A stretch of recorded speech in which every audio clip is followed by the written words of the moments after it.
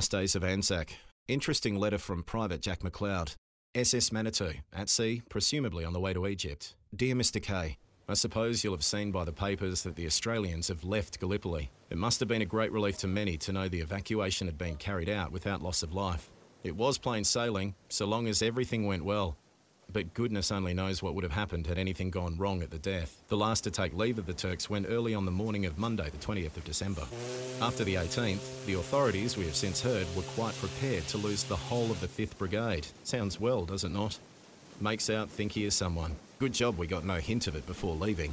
They had Madden and I out scouting the last couple of nights on Gallipoli. It's very interesting work, and takes one into a lot of out-of-the-way places. Bad enough going into some of them in peacetime without troubling about war. The last night out was pretty strenuous. We were chasing lights all over the island. We weren't in the blues. They put too much water amongst it here. The sergeant with us that night knows every corner of the peninsula. Any suspicious light, he is after like a shot. Just on midnight, we were watching the Gurkhas leaving. They didn't waste any time either, mostly at the double. We observed distinct signalling on a hill overlooking the beach, so off we had to go to look for trouble. The sergeant gave us instructions to fire at the next flash.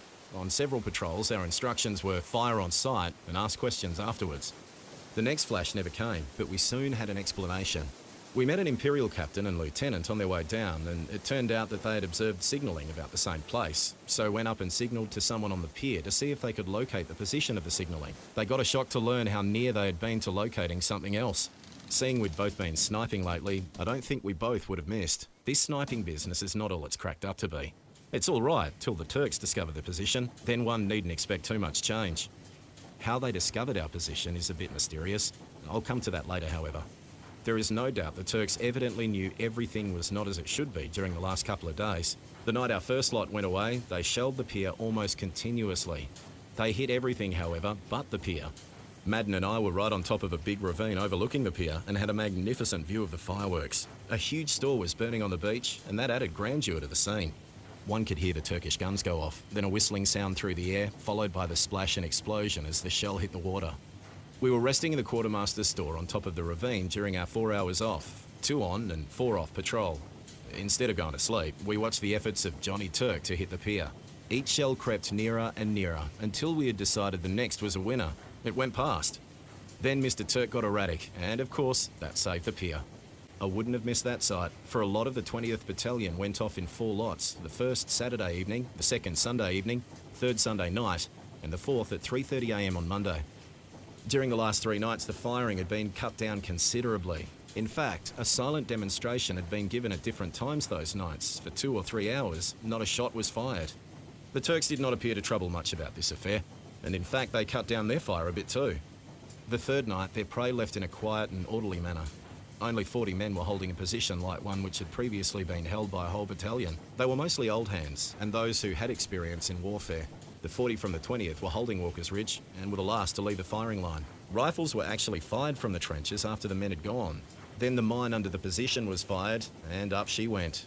Rifles were left loaded with fuses, etc. attached. If the fuses didn't fire them, then the mine explosion certainly would. There were a number of interesting toys left behind for inquisitive Turkish hands, only these toys have a nasty habit of hitting back. On the 20th Battalion going to the trenches, Madden and I were given a job as snipers. Our position was out in front of the firing line in the face of a hill with a splendid view of the Turkish position. We weren't overworked either, 8 AM till 4:30 PM, but of course we always ran the risk of being called out to patrol work at night. To get in our positions, we had to crawl through a narrow tunnel from the firing line, slide down another short one, with a drop of about 4 feet to the bottom. Our room was about 6 foot by 2.5 foot and about 4 foot high, with our loopholes in front. The loopholes, made of steel, were roughly about 18 by 18 and an inch thick. The rifle hole was about 2.5 by 5. There must be a bit of the Irishman about me, I fancy. I've just gone over my description of the loophole and have come to the conclusion that the hole is made of nothing. The loophole surroundings are of steel. We enjoyed good sport for a long time, and it was only on the last day on Gallipoli they found us. We'd been blazing away to our heart's content until about 11 AM that morning when, without the slightest warning, a bullet hit the edge of Madden's loophole, followed by another and yet another. Then they simply rained the bullets into both places. When they eased off, we tried to bluff them by firing out again. That made them worse than ever. They turned our posse upside down, outside in, and played havoc with it generally. The first shot is always the worst. Madden is decidedly lucky. It got the side of his loophole, otherwise it would have most certainly accounted for him. We haven't too much cover either. Madden got below the level of the holes and I against the shoulder of the wall between the two holes. It didn't take us long to make ourselves scarce when we got half a chance. Being hit in a tender spot when getting out of the hole was the chief trouble. We got out alright, however reported to the OC and got a job throwing away all the spare bombs. I may be able to tell you later where we put them. It was almost impossible to hit me through my own loophole. My chief trouble was getting a Ricky off the other. A few days previous to this, I had as close a go as I wished for. I was filling my water bottle at the entrance to the tunnel and had Madden's tea and my own inside the tunnel. All of a sudden there was a flash, then a terrific bang. I dropped the water bottle and Dixie at the sound of the explosion. Had a look to see if my limbs were still a part of me, then made for another tunnel in case any more were to follow. The shell came right through the tunnel and appeared to burst right under my feet. It actually lobbed about 2 yards from where I was standing. All the damage it did was to cover me in dirt from head to foot, twist the cork of the water bottle and cover our teas in dirt. These shells are known as coal boxes, and the effect of their explosion is purely local. I don't want to get any closer in case the effect might be more than local. Had it been a 75, what a mess it would have made. We travelled per HMS Mars to Lemnos, where we spent about a fortnight. On the Mars, we had a feed which we enjoyed more than any other for some considerable time back. We had coffee, salmon, bread, new, and butter and jam. So much did we eat, we had to simply follow the habits of the blackfellow after meals and sleep it off. Life in Lemnos is not too bad. Parade 9 to 11:30 and 1:30 to 4 p.m. Half holiday Wednesday and Saturday, all day Sunday, except of course when we were duty company. There are a few small villages around the harbour. This is a splendid harbour and simply alive with warships, where we can procure almost anything in the eating line, but at the natives' price. We visited one of the out-of-bonds villages the last week we were there. It's much the same as the others, and we can't understand why it should be so placed. We had a squint in at one of the churches and there were heaps of skulls and bones, the result of a Turkish raid some years ago. We enjoyed a very quiet Christmas. Thanks to our Australian friends and our own pockets, we had a rather good time. We had a big shopping expedition on Christmas Eve and returned to Camp Leyden with everything that's good for Christmas. The government fare for the historic day was tea and bacon for breakfast, stew, that's what the cooks call it, for dinner, tea and rice for tea. We made the breakfast all right. We had eggs with our purchases. I cooked them Christmas morning, so we had eggs and bacon. Not bad for a feed in the army. Each man was presented with a Christmas billy from the Presbyterian Women's League of Australia, and there was also a pudding between two from some other Australian society. My billy was just the thing, containing writing paper and envelopes, 12 cigars, 8 packets of cigarettes, 2 tins tobacco, a few pencils and a tin of insect bane. And believe me, the latter came in very handy. We certainly require it here. I sometimes feel like getting after them with a stock whip. I'm sorry you won't get any of the shortbread this year. It's been dispatched all right, and I suppose I'll likely get it when we get to Egypt. I'll think of you all when I'm eating it. I'm doing pretty well this Christmas. I scored this pad from Sydney the other day. No excuse now for not writing. A Christmas billy is always on the way from someplace, so I can almost feel myself bilious already. We had a football match on New Year's Day, Australia versus Kitchener's Army. K's Army won handsomely 6-0. They outplayed us in every point. And in fact, they have forgotten more about the game than ever we knew. They had 4 First Division English players in their ranks, and didn't they lead us a dance? I never played harder and with less effect. Some of our lot were man enough to ask for another game. I was not having any, but I was willing enough to act as a referee or something else with less work in it. We've just got orders to pack up again. We are within a few miles of Alexandria and can congratulate ourselves on missing submarines. Please send me the results of the Corindi and Sydney shows. I hope you have as much success this year as last. We have a few enemy subjects on board. Whether they are spies or merely intern subjects, no one knows, but they all appear to have plenty of dough. Kindest regards to Mrs. Kennedy and the children and all friends in Corindi. Tell Bill Curtis and Fred Elsley I'm expecting letters from them. Expect to meet Bully Swale, provided he is out of hospital in a day or two. Yours very sincerely, Jack McLeod. Mr. James Harrison received the following letter from Fred Furman, 3rd London General Hospital, Wandsworth, London, SW. Dear Jim, just a line to let you know that I'm not kicking too hard at present. I suppose you know that I've been wounded pretty badly in both my legs. I've had the misfortune to lose part of one of them, my left leg. But never mind, could have been worse. Some poor fellows have lost their lives. I'm sending you a book about bees. It is very interesting. I hope you'll like it. You'll be able to teach your bees how to make honey. Eh? What? How are all the people in Corindi getting along? I suppose that some of the boys that went to the war from there have returned home again by this. I've been through a pretty rough time since I left Corindi. I got in the way of a machine gun in the Lonesome Pine charge. It was the sight of a lifetime. To see our boys charging line after line. Shot down, but still another to take its place. We took 4 trenches before we stopped.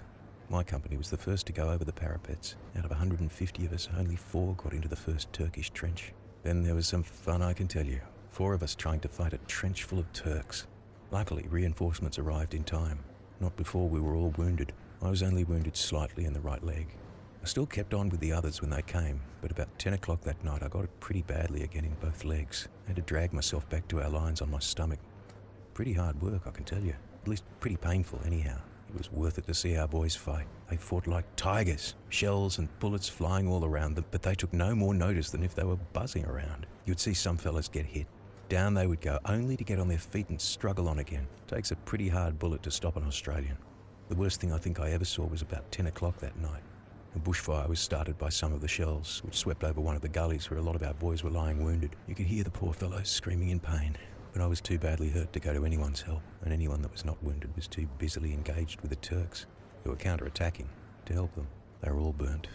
Kindly remember me to all the boys, Jack and George, and the Sullings, and Mr. and Mrs. Woods if they're still there. Hoping you're still doing well with your business, and wishing you a prosperous new year. Margaret Boyle of Blackville has received a letter from her brother Harry, dated Heliopolis, 20th January, in which he says, "I received your letter on my arrival back from the Dardanelles. We all look forward to the mail more than anything else, and there is a great commotion when the mail arrives. I suppose you were surprised to hear that the Turks beat us on the peninsula. It was terribly disappointing to have to leave it unconquered, especially after losing so many valuable lives. One thing, the old Turk can't say he pushed us off, as we were off before he knew anything about the move. We haven't got the 12th Regiment reformed yet, but we are still in hopes that it will be, and there are a lot working for it. We are now in a good camp, about 5 minutes walk from Heliopolis, which is a lively place in these times. It is about 20 minutes from Cairo, and is noted for its beautiful buildings. It is quite a young city, built in the last 10 years, and all the buildings are white, and nearly all the same size and design, giving it a very uniform appearance. The shops and eating places are generally nice and clean, but the streets are horribly dirty and quite out of harmony with the business places. Heliopolis is be a credit to its people if they kept its streets clean. But of course, it's the Egyptian way. There are several picture palaces, which are free to all. They are just open-air gardens, with plenty of tables and chairs provided. The boys swarm into these gardens in thousands at night, and sit down and drink beer and look at the pictures. Dozens of Egyptian kids pester you all the time, wanting to sell you matches or cigarettes, peanuts, etc. Every Egyptian is a trader almost from the time he or she can walk. I understand this is the law of the country. Well, Margaret, I have had a surprise while I've been writing these letters. Victory has come on the scene. I have been looking for him, and he has been looking for me these last 3 weeks, and we have been camped only 22 yards apart all the time.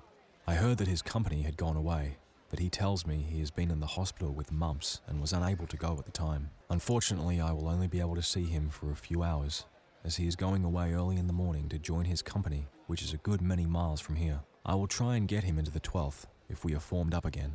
He looks real well now. I think soldiering has done him good. It is just 12 months to the day since I enlisted, and I will always look upon that day as one of my best days' work. I don't know when we'll be going away again. For my part, I wish we were away now. Camp seems rather monotonous after being on active service. I haven't seen Jack Pangilla yet. I hear his squadron is coming to this camp shortly. I don't think I told you that the Marquette, which took us to the Dardanelles, was afterwards torpedoed, and a good many Red Cross nurses went down with her. The big passenger boat Persia was sunk recently just off the Egyptian coast, and a large number of women and children were drowned. Fondest love to all at home. Private JHF Elliott writes home under date 31st of the 12th 15. We had a good trip over. There's not much to tell you about this place, only that it is as dirty as a rubbish heap and holds more diseases than Prince Alfred Hospital. The natives are the filthiest wretches it's possible to find, and the boot has to be used pretty liberally to get rid of the beggars. You'll be surprised to learn I was cook for our boys on Christmas Day, where we were keeping guard over the Turkish prisoners for a few days. But we had to leave on account of the mumps. I suppose that by this time, all the eligible single men in Quirindi have enlisted. I've seen all the Quirindi boys that have been at the front. Tom Keogh and Clive Strauber here. They may be going to the front in a fortnight, and I'll try and get away with them. Once or twice on the way over, the tucker was pretty high, and we had to bury it at sea. The lads fixed up some verses to the tune of I Love a Lassie. Here they are. I love the Persic, the smellful troop ship Persic. If you lived on her, you'd think you were in hell. We met her in November, hope to leave her in December, so the crew will soon have her to themselves. We get up in the morning, find the lighthorse has no awning, so we drill out in a blooming, blinding sun. The crew take charge with their hoses, squirting water on our toeses. And this is what you hear from everyone. We love the Persic. Lavender box old Persic. You can tell her in the stream by the smell. The skipper, he's a bonzer who could do nothing wrong, sir. Skipper, we like you well. We like the Persic. We'd hate to leave the Persic with her rabbit stew and awful mutton smell that confronts us every Sunday, damn sight worse on ever Monday. You can prove it on the poop deck by the yell. The bread was good yesterday, but the blasted fish on Friday, it's enough to nearly knock you off your perch. The tea you've heard is rotten, so the beer we had to cotton, but the damn canteen has left us in a lurch. We love the Persic, champion troopship Persic. She's painted fore and aft just like a yacht. We tell you on the level that she travels like the devil. Persic, you old stink pot.